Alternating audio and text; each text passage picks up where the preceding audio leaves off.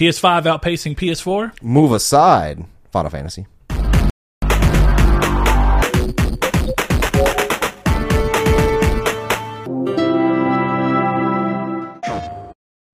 Hello and welcome to Triangle Squared, where Saul requests that you give us $1 million on Patreon. On Patreon. Monthly. I'm your host, Brett Beck. Alongside me, as always, is, as Peppy Pig says, that's Saul, folks. But that's Peppa Pig doesn't say that. I said, yeah, you're right, Peppa Pig. Did I say Peppa Pig?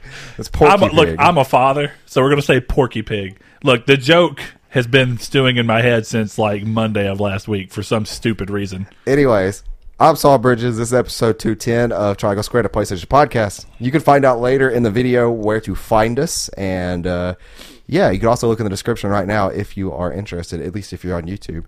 But we're going to start this show off like we normally do. Which apparently, as I've been told, in this show, and I want anyone who has input on this to tell us, apparently when Saul and I get into deep argument, we put on our Baptist preacher voices. Our what? Yeah, so this is what I've been. I won't say who, is somebody? Because I find it increasingly funny. Are they being xenophobic because we're from the South? Excuse you. But anyway, if that's what you feel like, if you feel like we're about to be like, open your PlayStations to the book of God of War or something, well, I guess that's technically not going to be fine. Because I can't believe in the God of War. Brett, what have you been playing this week? I beat Resistance Burning Skies, and I can still say without doubt that game is just mediocre. And, I mean, it's there. It's fun-ish. Mediocre at best. I mean, it's fine, but yeah, I mean, like the 5.5s, and like, I think the highest score it may have gotten was like a 6 or a 7. Hold on. Do you disagree with that? What? Yeah, it's not like you're about to say it should have been higher. No. I'm saying like the score that it got, as much as I don't, I've been on my rant lately of saying that I don't necessarily think review scores are of anything. Or of any value. I shouldn't say it that broad strokes, but I think specifically Metacritic is bad. They are a value of the individual. I think that individual reviewers are a value. To that degree, I think most of the reviews I've ever read on the game key in on exactly the things that I don't care about in the game. Or what I should say is that the game just doesn't make you care about. Which is like the characters trying to make it a fireman and just shoehorning fireman stuff like, read the parts in the game, we're going to have you just pick people up and carry them through fire. It doesn't really do anything with the story, and your character doesn't... this is a weird thing. I don't want to spoil too much, but there's basically this thing where they want you to care about people that they've never given time on screen, and they've never had your character talk about in a way where they care about them. So then you suddenly get to them, and it's supposed to be very sad that something happens, but you've never talked about them. Your character has never talked about them. You've seen them for like 10 seconds at the beginning of the game, and what connection have I built with these characters? That's technically ludonarrative dissonance, isn't it?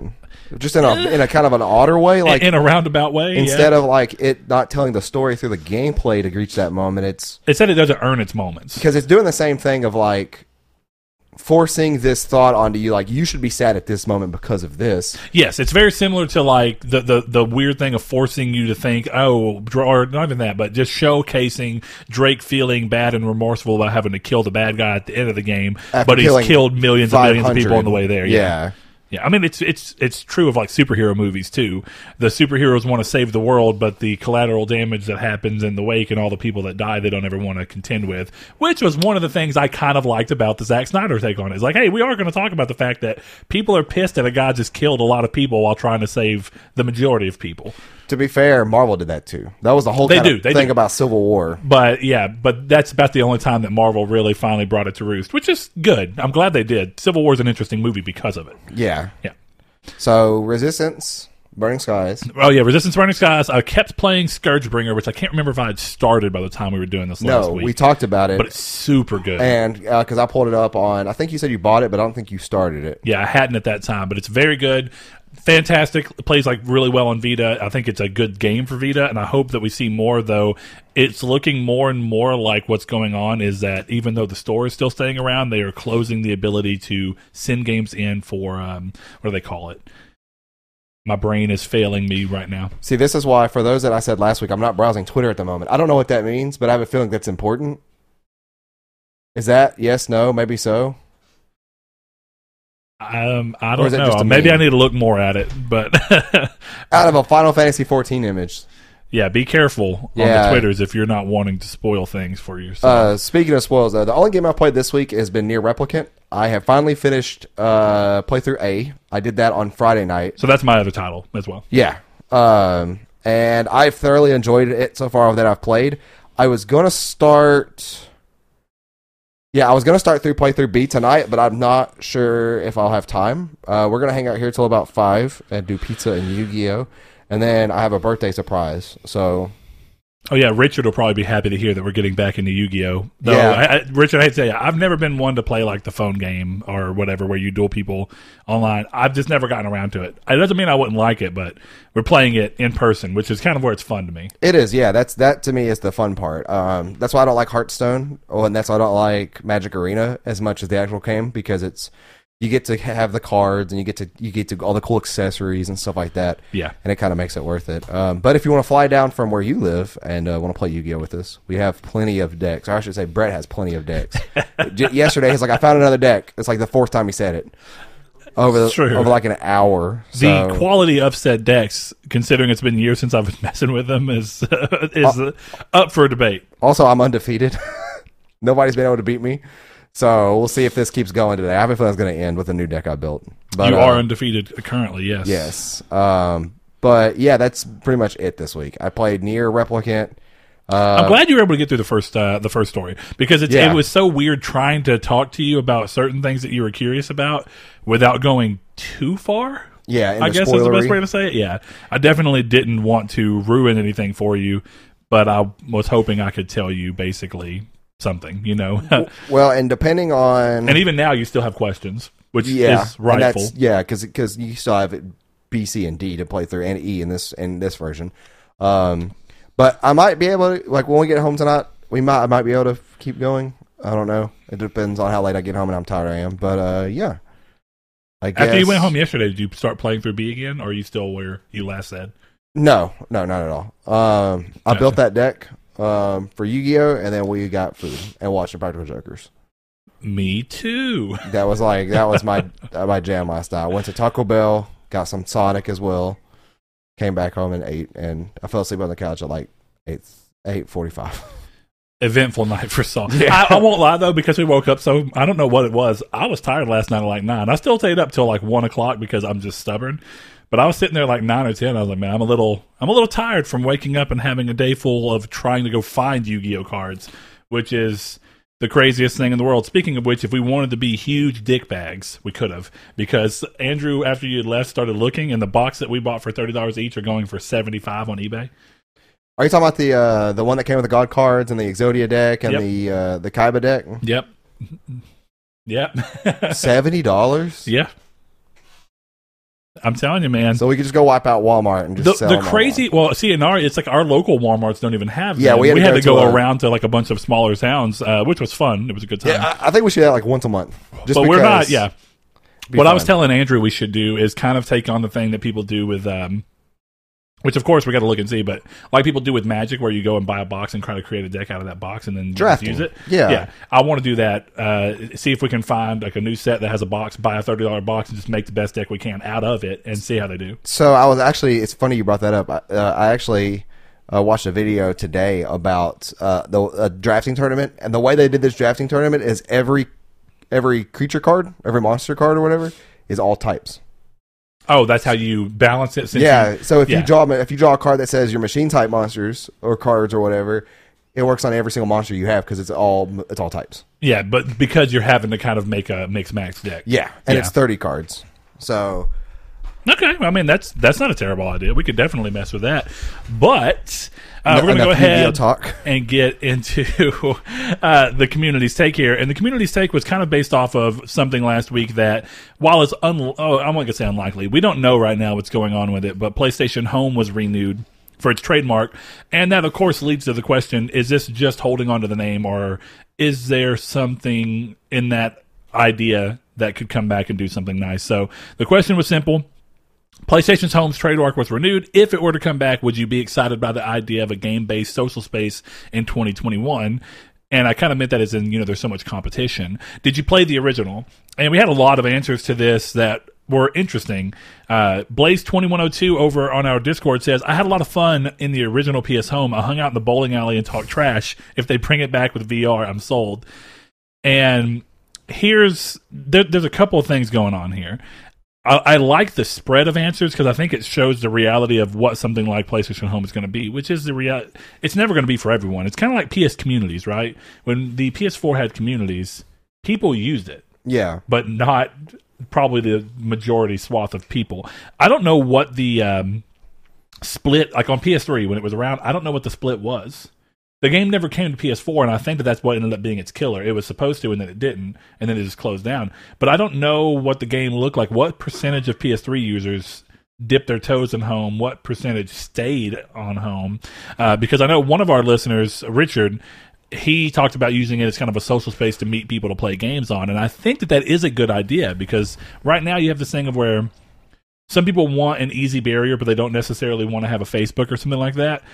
So if Saul was like, I'm liking this game, but I don't know anybody to play with, let me go into this social space that doesn't require me to have like a Facebook or a Twitter or any of that mess and just go on and talk to people and see people that are finding similar games, go to that game space and go from there. And I think that those ideas work, but I think it's partially on my mind because games like Godfall and stuff don't have matchmaking. Destiny had matchmaking. Destiny 2 had matchmaking for like a small window, and they made it seem like it was going to be a big thing. And if I'm not mistaken, Saul, Destiny 2 does not have matchmaking anymore.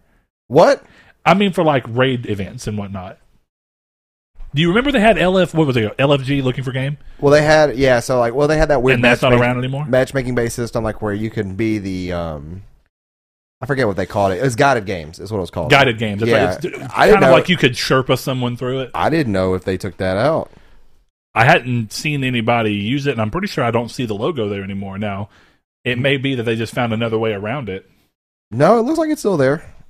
It just, they might have moved it around. I haven't played Destiny 2 in like 4 or 5 months. Yeah, me either. Or at least it feels like it. I'm not sure if that's how long it's been. Either way, it's interesting. I think that there's games that don't do a great enough job, or they do it, but people don't necessarily want to be involved. I mean, like blogs are still a thing, I assume, right? So if you want to play Warframe and just hop on the Warframe blogs, is that a way to pull that off? Like you'd probably go. Or not a blog. What is it called? You'd probably go to the Reddit, honestly. Yeah, that's true. Reddit's another way through. That's become the new default thing of like, you find a new hobby, go look for a subreddit for it because there's going to be one. Discord too. And actually, somebody brings that up. I think it was over on Facebook. It's on Twitter as well. Was it? Yeah. Chad, he said Discord pretty much has that covered already. I'm sure there's better things they could focus on, which is interesting because also Liam says not really. Put the effort into other things instead. Yeah, which is, I mean, that's a reasonable thing. It just depends on who they have do it and what the purpose of that team is and how many people it takes. And I guess that's really what it comes down to is resource management. Oh my gosh. Blue Point remaking PlayStation Home. You know how mad someone would be that they remade PlayStation Home? They'd be like, but what about Metal Gear Solid? Well, that's what they've been alluding to this whole time with like the Symphony of the Night stuff and everything like that. Is that they're going to have PlayStation Home with all of its game spaces? Yeah. So that you could have like a Castlevania, you could have a Alucard outfit, or you could have a Snake outfit. Well, see, they would be hated. Yeah, that would be a big deal. But I've actually said that I think that PlayStation Home has this thing that lets you kind of go through and have extra incentive for like platinuming things or getting hard trophies. Is like the way I kind of was talking about it is it would be cool if you play, just for example, you're playing Killzone and you get the platinum in the new Killzone game. You get like some kind of item that's tied to it. Like an actual platinum little trophy you can hang up in your house. That'd be cool. Or even something more than that. Like you can have a room where you get items that, you have Helghast armor set that you can place on something, or maybe it's a bust of a Helghast head or an ISA head. You play Resistance and you can get like a Chimera stuffed head on a plaque that you can hang on the wall, kind of like like a deer, just to have fun with it. And I think more so like I guess technically we could have phrased it better last episode, but this is also a lot of people seem to be alluding like Discord is a good answer to this, and over on actually, I don't know where I saw that comment. I'm sure we'll get to it. But people are saying, well, I guess Richard says that he uses a social space to find friends who like games. But instead, what if this was an actual game? And I mentioned in Discord last week, too. where you could literally hop in, and it was really meant for you and all your buddies to get on in a party to each other and follow each other around. Have like a little arcade in there.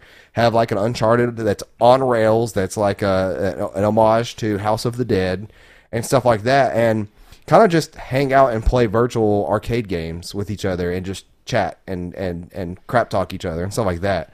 It'd be fun just on that aspect alone, for me. Sure. Yeah. Yeah, let me look at the Twitter too, because I did see some stuff like that, but I'm going to go over real quick. This one's pretty long-winded, but I think it's fun. Cody McGinnis, actually one of my longtime friends, he says, I love the idea. I wish they would go more of a Ready Player One style kind of hub. It's hard to explain, but say you're in a party on the home world, and you can see you and your friends' avatars walking around interactive with each other. And in any game you have downloaded and ready to play, it will be visible in the home world as like a gate. And if your party decides to play a certain game, you just walk to said gate, play the game, and return to the home world to decide on the next game. And having VR support for the said home world would be amazing, which the VR kind of pulls the Ready Player One aspect of it kind of all the way back together. Yeah. But that actually would be kind of an interesting way. I know this sounds weird, and I know people that wouldn't like it, because the idea of the PlayStation 5 is to cut down how long it takes to get to a game.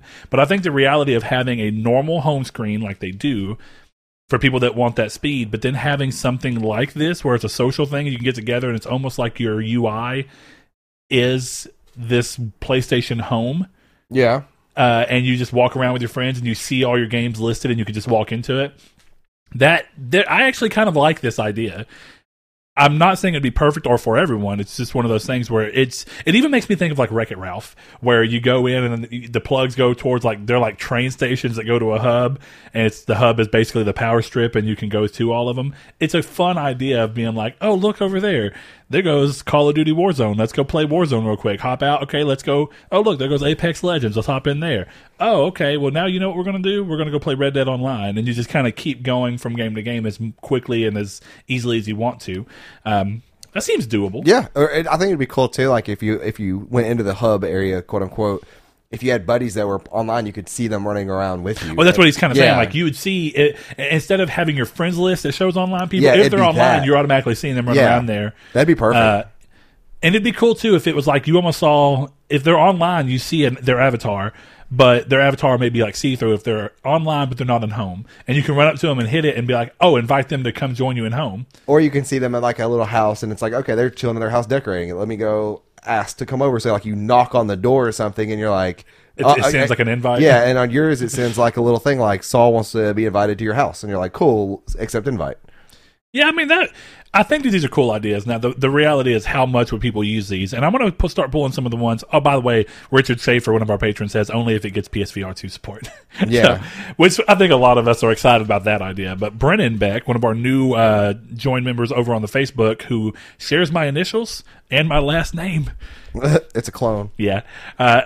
Anyway, he says, I tried the original but didn't stick with it more than a single play session. I don't have VR but could see that being a draw if utilized. I honestly won't invest my limited gaming time in a system that doesn't involve playing a game, which I would consider home to be.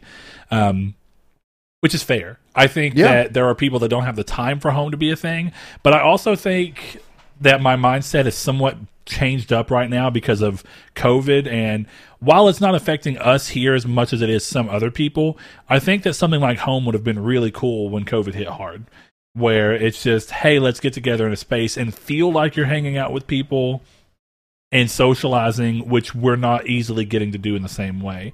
Now, one of the things here, I think it's on this. Yes. Derek Porter's is also interesting because he says the original was so much fun for about 5 minutes. Good idea, but very poorly executed. I just remember avatars standing around. The best parts were the game-themed areas. I remember one game area, can't remember if it was Tomb Raider or Uncharted, but you had to find frogs hidden in the area. That was the extent of the fun I had. But to answer your first question, no, we don't need it. I can almost guarantee it won't succeed, and they should concentrate their efforts elsewhere. And there's a good chance that it wouldn't succeed. Who knows? But I think some of the limitations to the thing is that the game was very much built around PlayStation 3, which was limited anyway. So I think one of the big things that really should be the thing here is proximity-based vocal chat. So when you come into home, you know, you're going to have already the ability to speak to people. You can control whether you want to be in the public voice channel or if you only want your friends to be able to hear you immediately. Or if you want to go to like a hub area for a game to find people to play with, and you can switch over to like public chat where you can hear everyone to a degree. Now, there's some logistic problems there about like how do you control not everyone talking at the same time.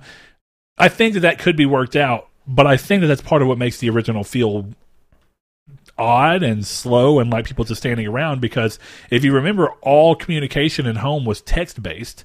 So you did have to stand there, open the chat window, use the controller to actually sit there, type out your message, and then hit send, and it would pop up above your character. Yeah. And it wasn't as elegant as I think it could be now when you think of something like VR chats, where it is, you run up to someone, you're in their proximity, you can hear them. Yeah, or you could do voice to chat. Yes. That, like a well-functioning voice to chat could also help this game out immensely. I just think there's ways to make this work better to alleviate those problems. I do agree that there was times, I mean, like, don't get me wrong, as someone who has fond memories of home, I didn't play more than like maybe 30 hours inside of it, but there was a lot of good ideas. And I think Saul's idea of letting it be a place where like there's a local hub area where like maybe there's a basketball court over there for a pickup game, and like a pool table for a pickup game of pool, and all that stuff could be worked in. Now, again, the question is always going to be, do enough people use this to make it worth it? But that also seems like microtransaction heaven, right? Hey, it kind of does, yeah. And I mean in a good way. Like, hey, here's your character. You can do what you want to with them. You can play games, and we'll let you unlock certain game-based items. But also, if you want your character to have like a Jak and Daxter shirt, you can go buy a Jak and Daxter shirt for $1. Yeah. And I mean, honestly, like, stuff like that, like, if I had friends that would play a game like this and I could buy, like, stuff to decorate my house with for, like, a fairly decent price, like, I'm not trying to spend $20 to decorate my house. Yeah, sure. But if we had friends over that, well, like, they could, like, come over and, like, there could be mini games we could play and that sort of decoration and stuff like that, and I could customize it and be drastically different from your house, then, yeah, I'd want to add some flair in there. Well, yeah, and I think the other thing about all of that comes down to, my brain just went completely blank. You have to give me 1 second. House customization? House size, perhaps? Man, my brain 100% just failed me. I had the idea, now it's not here. But regardless, okay, I know what I'm talking about. You know those times where you're kind of done playing the game, but you're still wanting to hang out with your friends, so y'all are just in the games. Like, Destiny's a perfect example. You're playing Destiny with a group, and then you spend 30 minutes not doing anything. Just chilling. In a party, chilling in orbit, and talking. And to Cody's idea back in the thing, when you're done with that, the whole group moves together out into this hub space where y'all can run around and do different things and still keep kind of just shooting the crap. Yeah, that'd be amazing. It would solve the problem, because I feel like I'm just sitting there and I'll be like, why am I even doing this? You know, it's why are we just sitting here in the menu? It's because you're trying to talk to your friends and have a good time, and you're already together. Why not make it easier to go out, maybe encourage someone to stay on a little bit longer and play one more game, or keep chatting with their friends and being like, oh, let's go play a dumb game of basketball. And my idea, and of course, idea is not always meeting of reality, but I think of like the times of Little Big Planet 2, where that ridiculous basketball game they had, where you could just be chatting with friends, go over there, run over, and basically play a version of that, even where you're bouncing around and dropping hoops and you're just cracking up and having a good time. Yeah, I mean, this is kind of like what we said about like VR chat. It is the next iteration of a game like that, a social based game where you can just go around, have your own avatar, customize it, have your own space, customize it, and then just mess around with friends. Yeah, and when there's nothing else to play, you play PlayStation Home. Yeah, that could be their tagline. I'm going to go through one that's kind of in the middle from actually White Eagle UK. I haven't heard from him in a long time, buddy. I hope you're doing well. He says, if they manage to get some of the features I remember that they were working on, like the ability to have your music played through the radio in your home and videos played through your TV, then it has the potential, especially now, to be amazing. And I kind of like that he's coming from the in-between of like, these are the things they could do.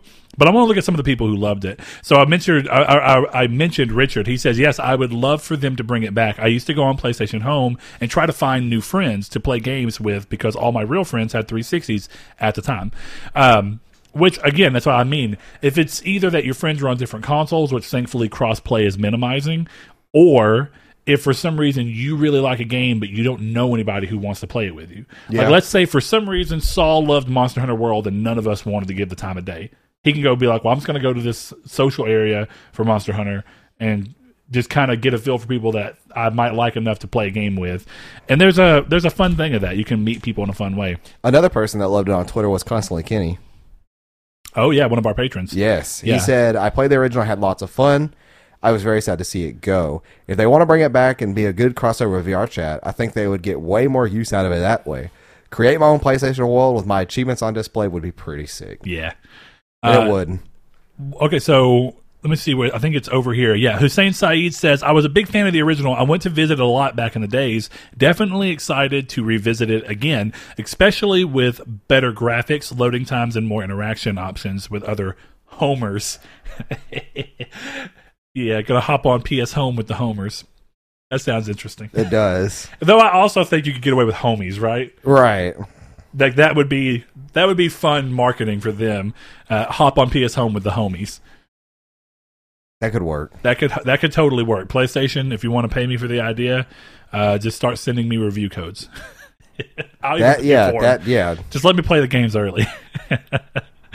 But yeah, I think the last one I'm going to do here is Jehudi MD, one of our patrons. He says, "Nah, I could count the number of times on one hand when I used it. The idea of launching an app to go play a game that I can simply launch directly never sounded appealing to me. Plus, the whole social space has been occupied with so many other platforms these days.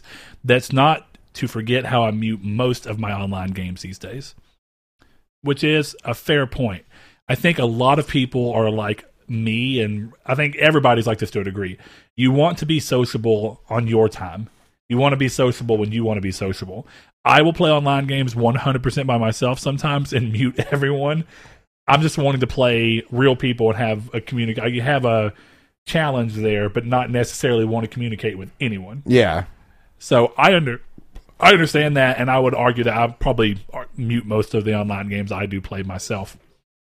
So, and apparently Andrew over here, hey, come over here, Andrew, real quick. Get in frame. For anybody on video, we want you to see great value Keanu Reeves, as Saul coined him. I did. Right before we started recording. Come right here in center frame. Look at that. Tell the me new Triangle Squared side ghost member who sits here during recording. And eats pizza with us. Plays Pokemon and eats pizza and then does the Yu-Gi-Ohs with us. That's Keanu Reeves. On camera, it's actually more noticeable. Yeah, like it looks even more like it. It is. Y'all go watch the YouTube video for this show if y'all haven't. Oh, Andrew, we love you, buddy. But yeah, it's a fun idea, I think, to come back. But I could see people thinking it's a waste of resources, and honestly, it very well could be.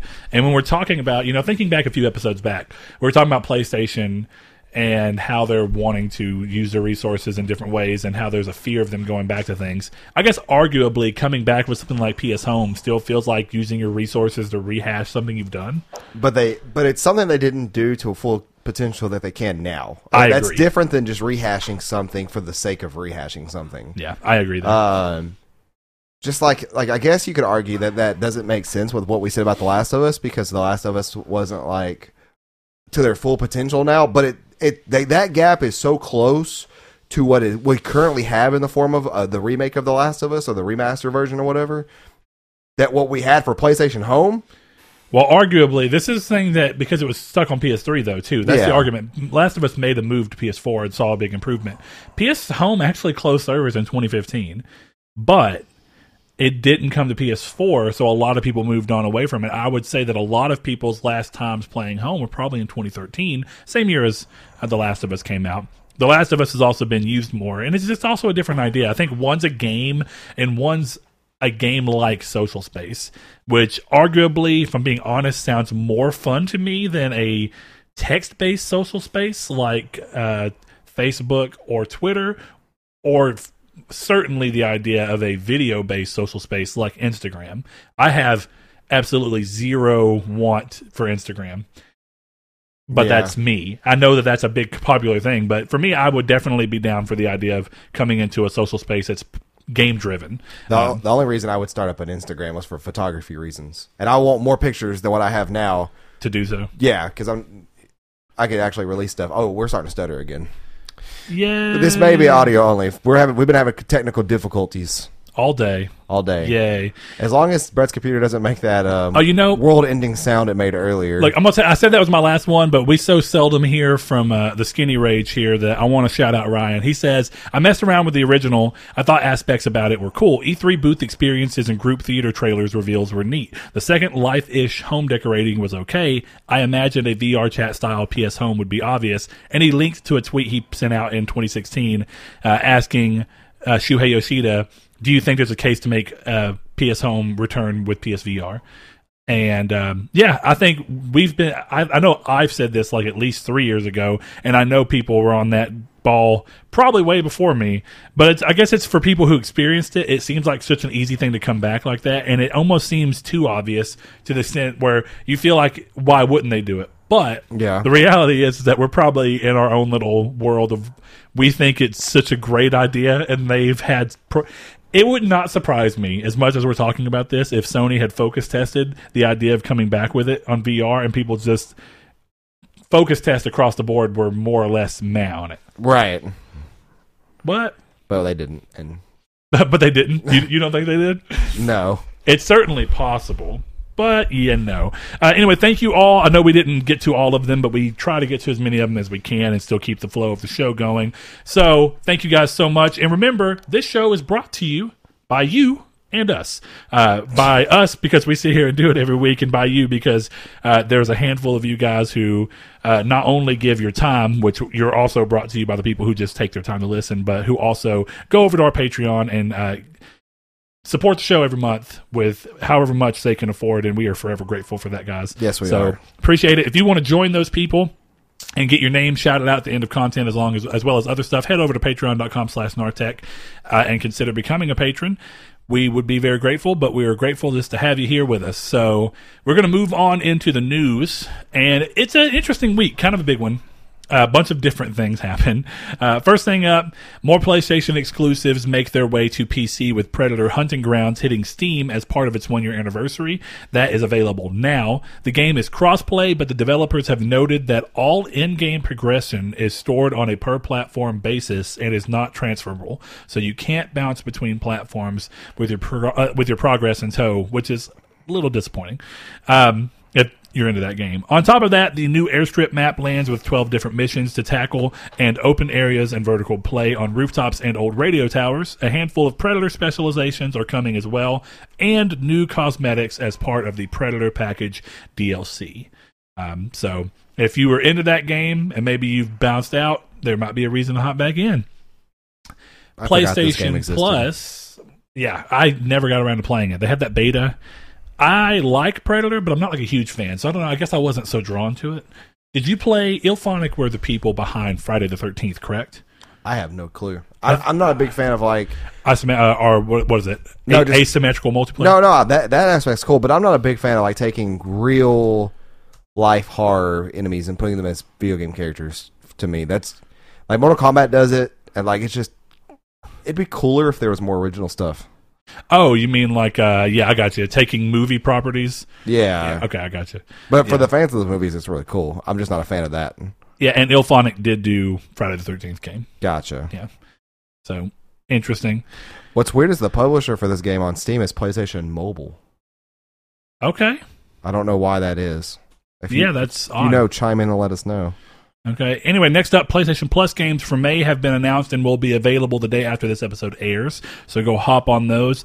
Wreckfest comes in hot as the PS5 title. Interestingly enough, Plus users seem to be getting the game about a month ahead of everyone else, as the PS5 version does not go for sale and become purchasable until June 1st, which is... If this is how Sony's going to start somewhat leveraging Plus, this is an interesting idea.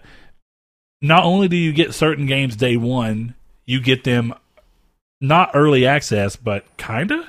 Yeah.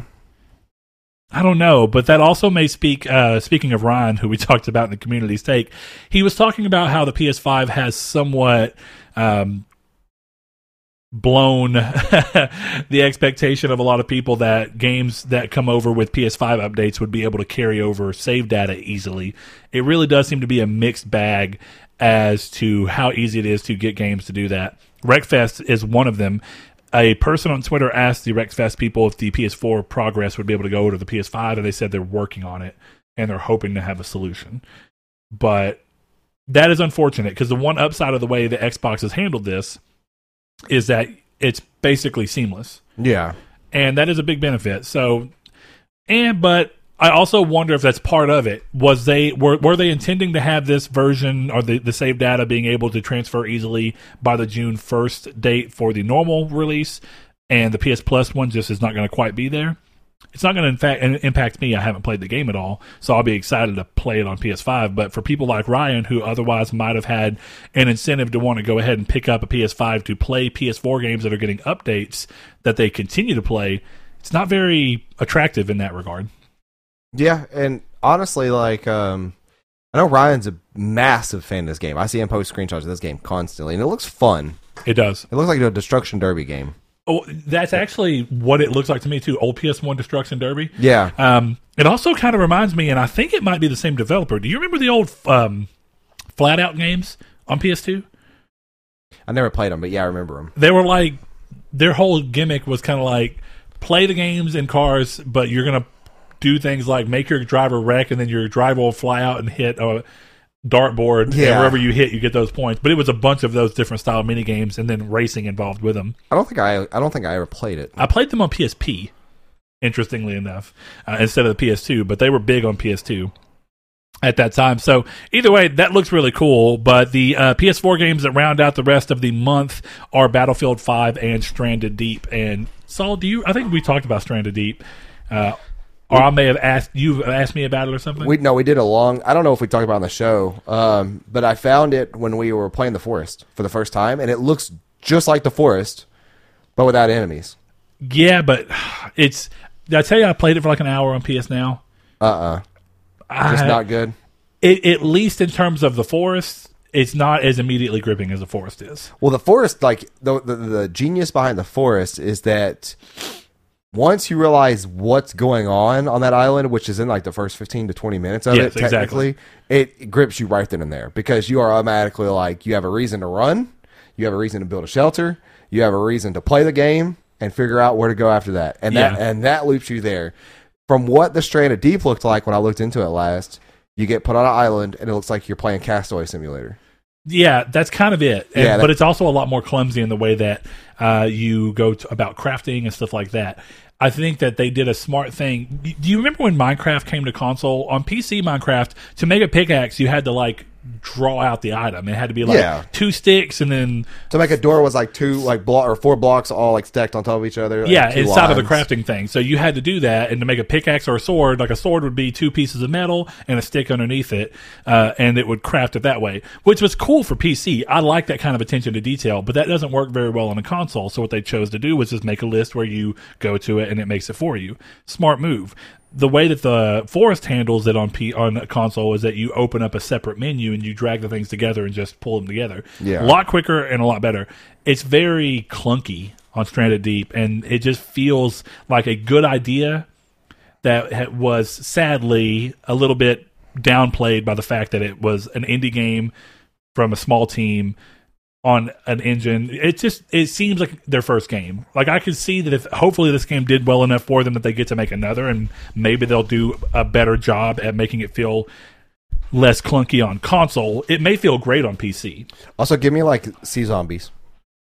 Well, I think what it is once you start making a raft to be able to go out, from what I understand, at least it looks like there are sharks in the game. But Sea Zombies. I don't know. That one's not. I don't feel like that's a pressing enough danger. Like, interestingly enough, I feel like sharks in the forest are more of a real danger than they feel like in Stranded Deep. You just don't know. You're just going to die if you swim. Fun story. Saul 100%. He's played the forest 100 hours just like we have. And last time we played, like 2 months ago with Eric, he 100% believed that we were lying that sharks were even in the game. It wasn't until I saw them, because everybody was like, y'all watch out, there's sharks. I'm like, there's not sharks in this game. Because if you played the forest, you're familiar with this little, it's a crashed little boat that you can get into and has some cool goodies and some story info in it off the shore of the island. And I can't tell you how many times I've swam to and from that boat, and I never saw a shark, never got bit by a shark, and didn't think they existed. So when we were talking about making a bridge out there, I was like, why? You know, like for the sharks. I'm like, there's no sharks in this game. I Until can't saw believe it. But I know why at that point you thought we were just playing into the ruse, but I was trying to tell you, you have to have a shark. You have to kill the shark for the trophy to get the platinum. So while I already have been attacked on it before that. It could have all been a ruse. Could have all been the ruse cruise. But yeah, Stranded Deep, maybe something I get back around to. If anybody's played it and they think it gets better after like the first 30 minutes to an hour, let me know. But honestly, for my survival game fix right now, I'm just waiting on Sons of the Forest, if I'm being honest. Yeah, me too. That's my so far the games that we know is coming out this year, my most anticipated game. I think me too. Which comes out in a month and a half. Yeah, but that's just that weird. You came in with no expectations, so it suddenly tops your list. I hope that big expectation I have for it now doesn't end up making me not like Sons of the Forest. But I don't know. May 30th is when that game comes out. Does it have a date finally? Yep. Oh wait, nope. That's the Forest. That's the original Forest. Okay, I was about to say. I haven't seen it, but I'm ready for it. Moving on with news, though, Sony has posted its financials for fiscal year 2020, which ended on March 31st of 2021. And in it, we got some interesting information. PS5 is outpacing PS4 at this point in its life cycle, despite chip shortages, with PS5 sitting at 7.8 million units in the same time frame that PS4 was at 7.6 million units. Now, it's not a big difference, but it's kind of crazy to tell you how much gaming has grown recently, definitely as a result of the pandemic, and then even more so that they are outselling and outpacing PS4 when they can't even get PS5s made. Yeah. Enough, which makes you think, if they can make more of them, would this number be higher? Or is part of the reason this number is so high is because of that scarcity that kind of helped Nintendo early days too? You know what? Yeah, that could actually be a good contender for that reason. That's honestly like the way, and you can never tell if this is intended or not, but the way it was with me when I saw the Switch sitting on the shelf, I'm like, those have been sold out for weeks now. It's like at the very end of the month that it came out, and there's one sitting there. I'm gonna buy it because if I don't buy it now, I'll probably won't get it for another couple months. It's that fear of missing out thing. Where yeah, it's like in a way, it's an accidental. Where it's like, oh, if I don't get this right now, but something comes out in 2 weeks that I really want, I just won't have the opportunity to get it. Yeah, go ahead and get it now. Yeah, and absolutely. And I was worried. I was like, if I don't get this now, there's a chance I don't see this thing for 6 more months. Yeah, which thankfully didn't end up being the case. Yeah, but that feeling was very true. It's worth it. Yeah, it's worth it to if you can.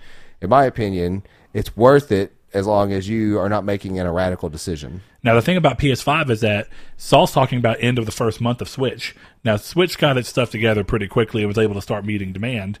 Though I even argue that the demand might have been purposely scarce to drive up, excitement towards the system.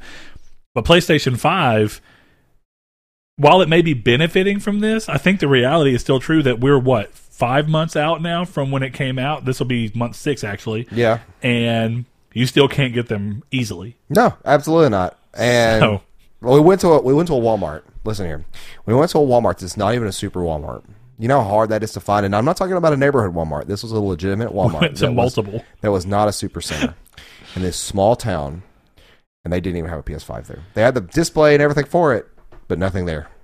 No Xbox One, Series X either. Yeah, they're just sold out everywhere, man. It's crazy. Moving on there, though, speaking of PS4, its total now sits at 116 million units sold, or shipped, but that's still. PS Plus sits at 47.6 subscribers, 47.6 million subscribers, while 338 million games were sold in the past year, and revenue hit 24.4 billion for the year for PlayStation. That is wild. It is. Absolutely. Yeah. Very big numbers. So Sony's doing very well. Not surprised at some of the business decisions they're making because they're best for the business, though occasionally I would like a couple of their moves to be a little more like, oh, we're going to throw you a bone. We were talking the other day in the Discord, and we were talking about how Epic, all these different things are going on. Josh had brought up that the Epic Game Store takes a smaller cut. So technically speaking, developers could get the same amount of money they get from Steam and sell their games for cheaper, and Epic could basically work with them to try and do that to make their store better, more pro-consumer, and also try and pick up the lost ground they have. And while there's a number of factors that go into that, like the fact that the developers set the prices themselves, part of what makes them look more attractive than Steam is that they take a lesser cut of the amount of what they get from the game whenever it sells. But, we kind of talked how I've said before, I don't believe that pro-consumer and anti-consumer are even really things because the sheer nature of business is to be pro-business. Businesses can't exist if they are not pro-business. If a business was ever pro-consumer, that business would go under. But that's just kind of one of those things where, as much as I want certain things from Sony, they're doing incredibly well. Yeah. So absolutely. Sometimes things have got to be pro-business and even just outwardly looking, because they are always pro-business, but even outwardly looking for them to do this well, and sometimes you just got to do that. So good on PlayStation for making sure they stick around for a lot longer.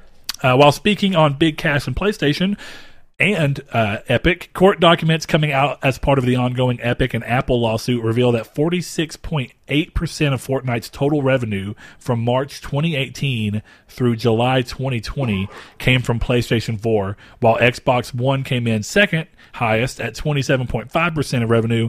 iOS actually came in at fifth with just 7% of total revenue. I'm not surprised that consoles are doing so well. I'm surprised that iPhone and Android account for such a small percentage when those games seem ripe for making tons of money on Android. But I guess it's still, people just want to, it speaks to something we're talking about. People still want to play games with controllers. Because these games are not very fun. I'm not going to say very fun. They're not easy to play with a touchscreen in comparison. But also, I wonder why. It's also weird because PlayStation's thing is that you're locked in. Yeah. Did they ever fix that with Fortnite? I'm not sure. I'm not sure if they ever did. If you buy something, does it work on the other? It didn't, but it might now. It didn't when crossplay first became a thing. Let me clarify. Yeah, no, that was because there was a huge deal about not being able to use your PlayStation stuff on your Switch, which is when people kind of hit that wall of like, oh, this is BS. That's crazy, though. This ongoing lawsuit has been giving out a lot of very interesting things.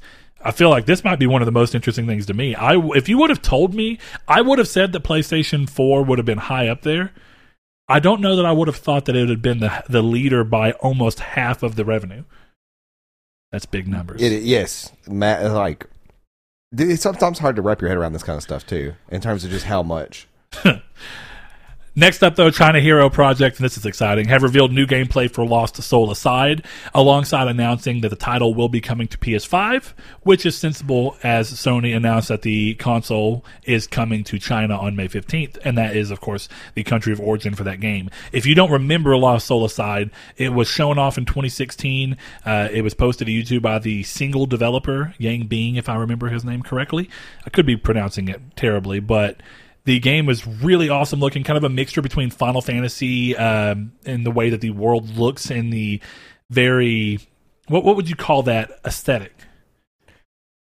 Because, I mean, it has a Final Fantasy-ish aesthetic. I'm not sure what that aesthetic's called, like, because it's like what Final Fantasy 15 does really well. Where it sometimes looks futuristic, but a lot of it also kind of looks like it's dated on purpose, like... I'm not sure what that is. Either way, it has that Final Fantasy look to it with the characters and everything too, but it has like this Devil May Cry speed and urgency to its combat and this combo system that it has.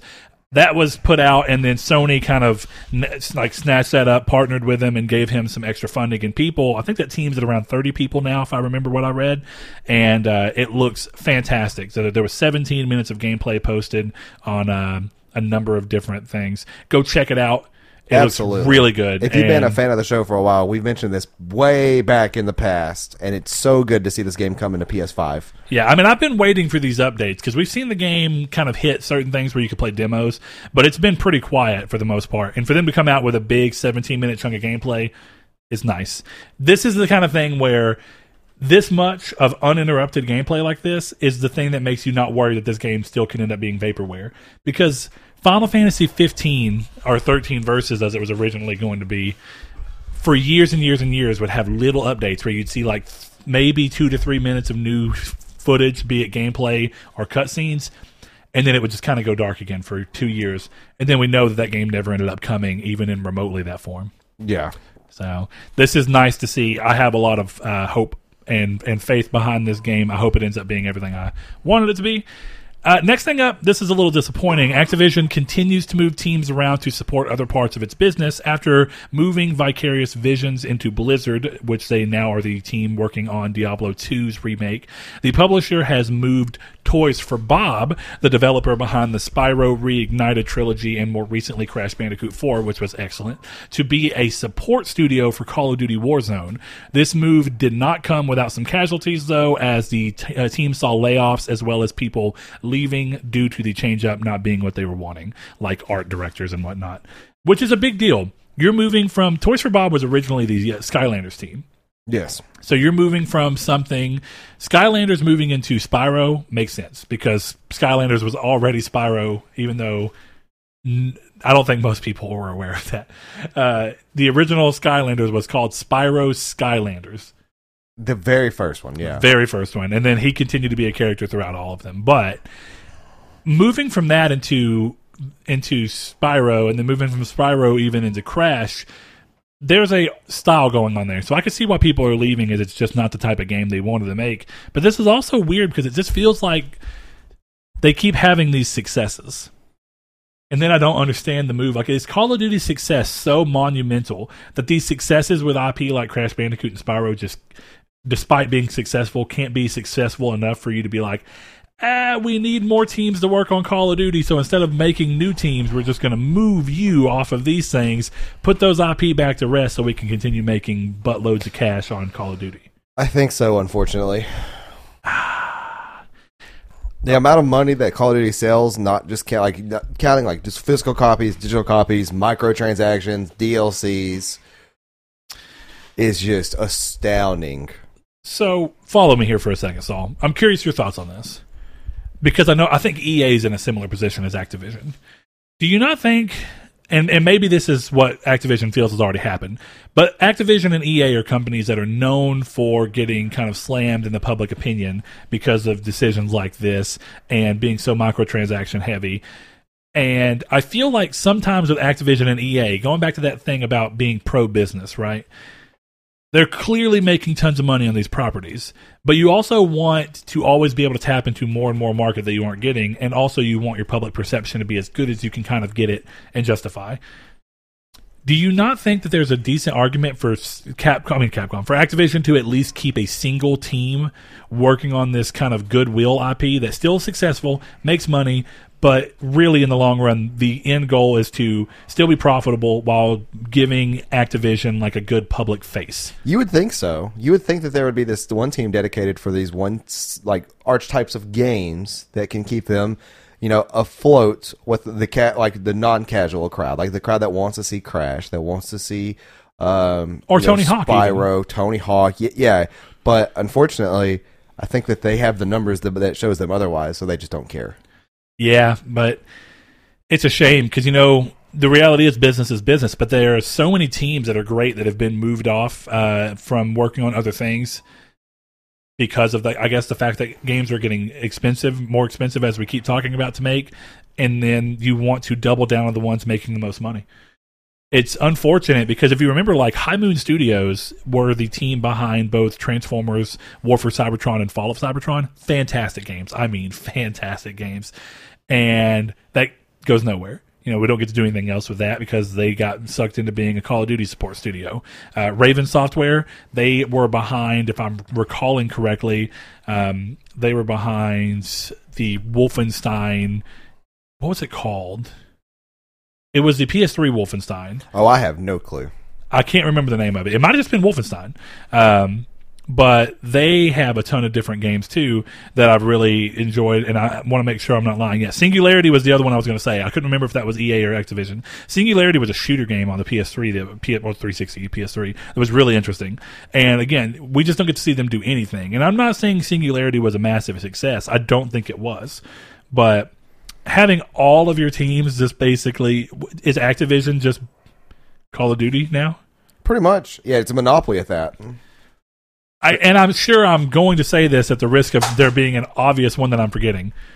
What else does Activision do on a normal basis? Not Destiny. That's what I'm saying. So now that they don't have Destiny, what other series do they do? I think that that is still on running. Yeah, I think the prerequisite. No, what is it? I think that the way that you could see this happening was that the fact that they started to put Cold War into Modern Warfare. And started combining all these IPs in this like these space. the sub IPs of Call of Duty. So I don't know what they're doing. Like the last time I can think that I actually saw Activision do, and again outside of remakes, because we know they did the remakes, but the last thing I can remember them doing that was interesting, and I remember Saul and I were both audibly surprised when they announced it, was Sekiro. Yep. That was such an odd, cool move. 2018.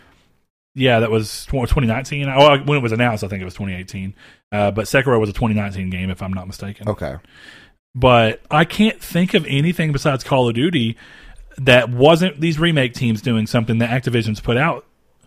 Yeah, it's odd. It's like they've become the Call of Duty god company, and that they will no longer they'll worry about these other things that they have for under there, like Toys for Bob and stuff like that. But it'll majority just all go to Call of Duty, and they'll just continue to run that monopoly of, if you want a good first person battle royale, you want a good first person versus shooter game, you're gonna have to come to us, because it's gonna be all of us. I can't believe I want to say this. EA has been voted the worst company for a lot of things.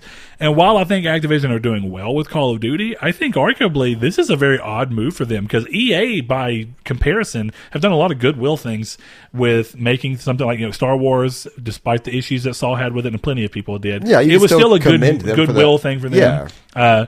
They, of course, have Battlefield going. EA has got Skate coming back.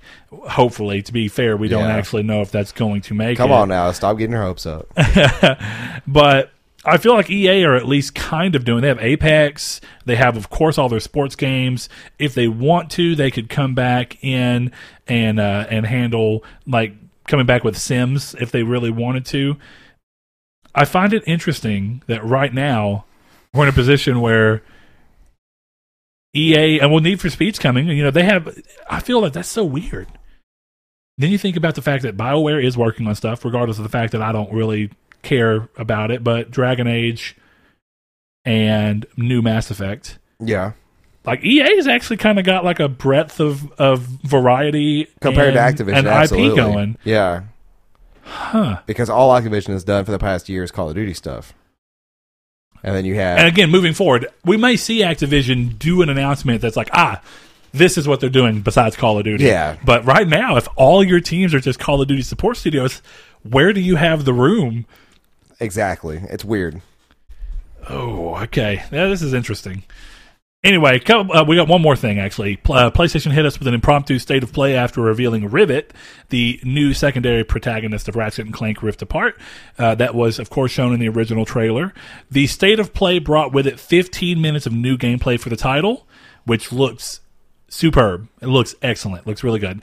I am going to be disappointed at the fact, actually I already know it is, it's a full price game. And I only say that because I thought it was so cool that Ratchet on PS4 was $40. But it was a remake. Yep. Less work had to go into it as a result. I'm still will pay the $70 here, but I would have loved to see Sony continue to employ that kind of very varied pricing. Price based off of what the value that the market will see it for. So with like the new 40, right? If it went up, the new 40 should be 50. Yeah. So for me, I am excited for this game. I thought Rivet's character design is lovely. Yes. And it's just, it kind of fits in that same area that Returnal does. Like, it looks cool. I'm sure it's going to be a great use of the PS5 features. I'm going to wait for it to go down a little bit. I will say, I think, okay, this is going to, where I'm at right now, and I bought Returnal, haven't played it yet. I do intend to, but I want to beat Nier and continue to be able to play my Vita some. But I think surface level, from what you can see outside looking in without playing the game, I think there's more of a reason for Ratchet to be 70 than I feel like Returnal to be 70. Now, ideally, both of them, $50 max. I mean, you know, I get what Returnal's trying to do, and that's a good, commendable thing. And I think it's cool that Sony, as much as we talked about Sony not being risk averse, they put out a risky game, but this is how they avoid being risk averse. They charge way too much for it. Yeah. Sony's like, we're going to back this game, But we're also going to make sure that anybody who does buy it, we get as much money as we possibly can out of them. Yeah, and then and at the same time, they have developers saying, if you want a sequel, buy it day one. Just like, well, it's not. To be fair, he didn't work at Sony anymore. But true. I don't know. This is an interesting one though. It looks really great, and I think it does a lot to show off what the PS5 can do. The ray tracing in it looks fantastic. The way that the light actually hits and scatters because of that looks fantastic. I think it's ray traced global illumination. The reflections look great. Though I'm curious to see if certain ones are only going to be available in in-engine cutscenes, which means it's still running in real time, but they only turn it on for moments where you're going to be close enough to the character's eyes to see, like, good example, right? When Rivet, or Ratchet, rather, lifts up, one of them two, they lift up their hand with a glove on it, and you can see the glove reflecting in their eye. That's Ratchet doing that, yeah. And that could be screen space. I really doubt it because of the way it's set up. I'm pretty sure it's ray traced, but are they only digging that deep in whenever you're going to see that close to the character's face? Probably. And it makes the most sense. Yeah. I don't need something ray tracing in the eye of my character when he's running in the opposite direction, but it's a cool attention to detail. Plus, absolutely, smacking that crystal and having the whole new world load in front in like a second. Yep. Was absolutely sick.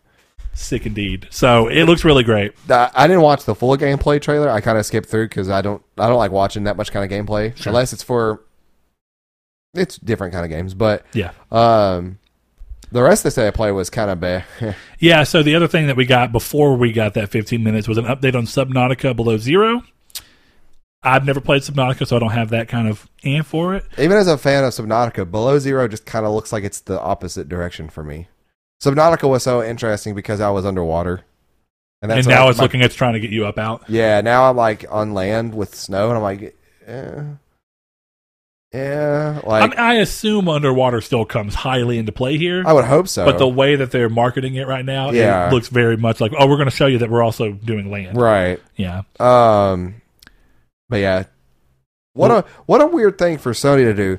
When I see so many people on the Sony train criticize Nintendo for making a Direct with only 1 or 2 games in it, and now Sony's doing the same thing. I wonder where those people are at. Yeah, I don't know. I thought Sony was smart. It's just speaking on this, because the other thing they showed was Among Us, hitting PS4 and PS5 later this year with exclusive skins, Ratchet and Clank or at skin. least a Ratchet and Clank skin, which was cool. But I think Sony, in my opinion, were smart to show the very short trailer, announce Rivet, and then say, see more of the game at our state of play, which will focus on Ratchet and Clank and give us updates on 2 smaller indie titles. Set expectations going in. Yeah. And as much as these may be meh, the expectation was set that these are just going to be indie titles, so you might be really surprised, but indie titles, you have to be kind of specific with those. Hollow Knight's an indie title. That's true. Look at Hollow Knight. And then now look at Among Us. Like, there's quality there in both of them, but obviously one of them They're very different style games, yeah. But I still think it was the right way to go. The only thing I'd say is they said updates on 2 indie games. And as far as I'm concerned, yeah, it's an update on Subnautica Below Zero, but this is technically a reveal for Among Us. But, I mean, that just feels like getting lost in wording for no reason. Not only that, reason. but the Among Us trailer was like 30 seconds long. Very short, yeah. I almost don't know that needed to be in a state of play, but it's okay. That's fine. I almost feel like that was one of the times like where it waited too long to come out, because everybody could play this on their phones, which if you have a PlayStation 4, you probably have a smartphone. I would say that's a pretty good ratio there. True. But you may want to play it without it being on touchscreen, though. Yeah, and now the game's kind of far away from like the popularity it was at. I'm going to see how they use text chat in this and stuff like that. Because there is no way with a timer that's there that you could use your thumbsticks and text chat something meaningful. My assumption here is do meaningful restrictions on voice chat, or just have like multiple words that you could pick from. Yeah, and then you could put like blue, a wheel. Yeah, blue sus or something like that. I still think it takes the fun out of it. I still think the ideal way to do it is to just choke down communication for vocal things, to where basically when you're playing the game, kind of like what we did when we were playing on PC, right? Where you do this idea of like, okay, you're in the voice chat, everybody mutes themselves when we're playing, right? Unmute yourself to discuss everything. With friends, this is perfect. That's perfect. Yes. But if you're playing matchmaking with random people, well, that's what I say. The game needs to control it, right? Yeah. The game needs to say, as soon as you start playing, it cuts all voice chat. None of it exists. And then it lifts that restriction whenever you call a meeting. If you die and become a ghost, there's a separate voice chat for ghosts where ghosts can talk amongst each other while the people are playing. You would hope that would. How does Xbox do it? Isn't this out on Xbox? No, it's only on Switch console-wise. Okay. I could be lying, but I'm fairly positive. I'd be curious how this would work. I'm fairly positive it's not. Also, I saw Brett mention in Discord, when that game comes out, if you guys want to get together one night and play on PS4/PS5, that'd be cool too. Okay, so it's coming to Xbox, just like it's coming to PS4. Gotcha. Community's take for this week. I want to make it kind of Lost Soul Aside eccentric. I thought maybe we should go a little more broad this week because we've been going pretty narrowy. Yeah, pretty narrowing it down. I mean, do you want it to be about the state of play, or do you think? No, we've done too many of those. We have done a lot of those, but the state of play. The weird thing about it is it keeps falling flat, evolving. Maybe in the right way. It falls flat sometimes. It really does. It does. Yeah. Or it could be completely separate from news. What do you think? Do we have any fun ones that anybody's offered up? Not lately. Always feel free to throw out community's take ideas that you would be interested in hearing, not only our thoughts, but the community's thoughts on. Absolutely. What is your favorite fried deli meat of choice? Is it bologna? Is it ham, turkey? It's an entire combo. It's cold cut. You get all of them together. There you go. Are you a bologna man? A deli bologna man? Yeah, I mean, yeah, okay. It's okay. Deli bologna is good. Yes. It's borderline salami. I'm in it whenever you have everything else around, right? When you have like bologna, pastrami, and salami and all that. I'm with you. I've never had pastrami in my life. So. Whoa, bro, what? Yeah, I'm dead serious. I've never had pastrami in my life. Are you telling me right now that your serious community's take is what's your... No, I'm not. I'm not being serious about that. Let's see. Hey, feel free to answer that one, though, for us. Yeah, let us know. Throw out your meat suggestions. Let us know if I should have pastrami. You need pastrami in your life. Oh, okay. Actually, I do. Have you never had a charcuterie board or whatever they're called? I actually don't know how to pronounce that word. I'm pretty sure you pronounce it right. That's how I've heard other people pronounce it. But yeah, meat and cheese board. No. I've had the adult Lunchables you could buy at Walmart that have like the... That's kind of like a mini charcuterie board. It's just there's no board. It's plastic. Yeah. I do have a fun one, though. This is a fun one. It's very related to what we're talking about. Throughout your life of gaming, what is your favorite snack to go to when we play games? Now, I feel like you've done this before. We've done it in Reader Mail. They've asked us that. Oh, yeah, you're right. You're But right. what is your favorite snack /meal? It could be your favorite meal to cook on a Friday night before you sit down and play lots of games. It could be your favorite snack to grab and go with. This one's going to be interesting because I know people who are full on cook a meal and then eat it while you're playing. Perfect. Tell me what that is. Tell me what it is you like, and or if you don't have one you currently do, what is one you used to do that you really like? So, favorite... Boy, someone's going to hit us with, like, Vienna sausages, and then going to have images of that weird slimy goop. You just got to shake it out the sink before you eat They're good. But, yeah, what is your favorite current or non-current video game food and or meal, and what games did you play along with them? And you can let us know the answer to that question if you follow us on Twitter, which is Triangle SQRD on Twitter, and you could follow us in our Discord in the link description. You can answer it there as well. Or our Facebook group over at... Triangle Squared, a PlayStation podcast. Oh, we're gonna have some fun with those. I think the next few weeks are going to be kind of based around that. I think the following week's one's going to be what's one of your go-to albums to listen to while you're playing games that are not perfect. Yeah. But we'll go through some of those. Those are fun just to give us a break. What's your favorite podcast or movies to listen to when you play games like Destiny and stuff like that? Yeah. We can get fun with it. But check us out at all of those, and of course you can find us on YouTube, and most importantly, find us at Nartech over there at patreon.com/Nartech. You can become a subscriber on that, become a patron, if you will. And, you get to help us out, support the channel with all the hidden costs that come with the podcast. On top of that, you get some cool benefits like custom case selections. Every quarter, we do those for people who are $5 tiers or more.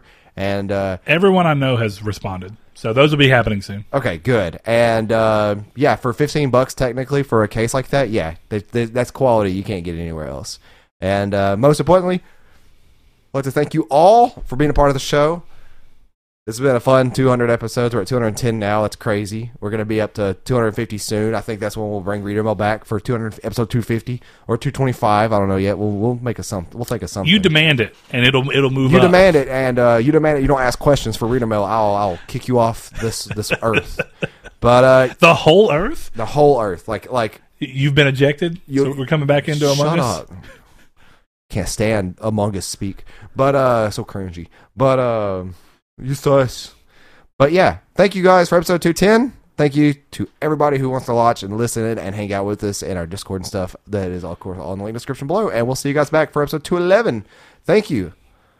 And I'll thank you guys. Sorry, someone used my number apparently at our local, or they wrote it down wrong because it says, "Thanks, mate, for choosing Outback Texarkana. Want some social distance? Wait in your car. We'll text you when your table's ready." I'm not at Outback. I wish we weren't. If this is a thing where someone just used my phone number, including Saul, and went to the Outback website and then put my name in the queue for the wait list, that's actually a fantastic prank idea. It is, because now you're getting Outback text. Ahoy, matey. Wait, that's sailors.